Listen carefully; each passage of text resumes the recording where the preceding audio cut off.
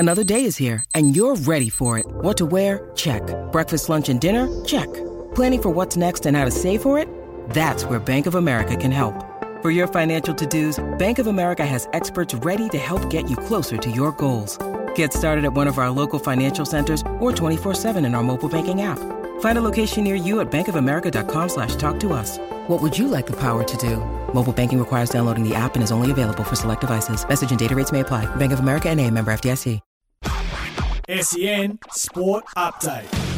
G'day, it's Sam Fantasia with the latest in sport, all thanks to car sales, everything you auto know. Veteran Tom Lynch has officially retired from AFL, opening up a second pick for North Melbourne in tomorrow's mid-season rookie draft. The former Adelaide and St Kilda forward signed with the Kangaroos in March in what was part of a development coaching role for the season.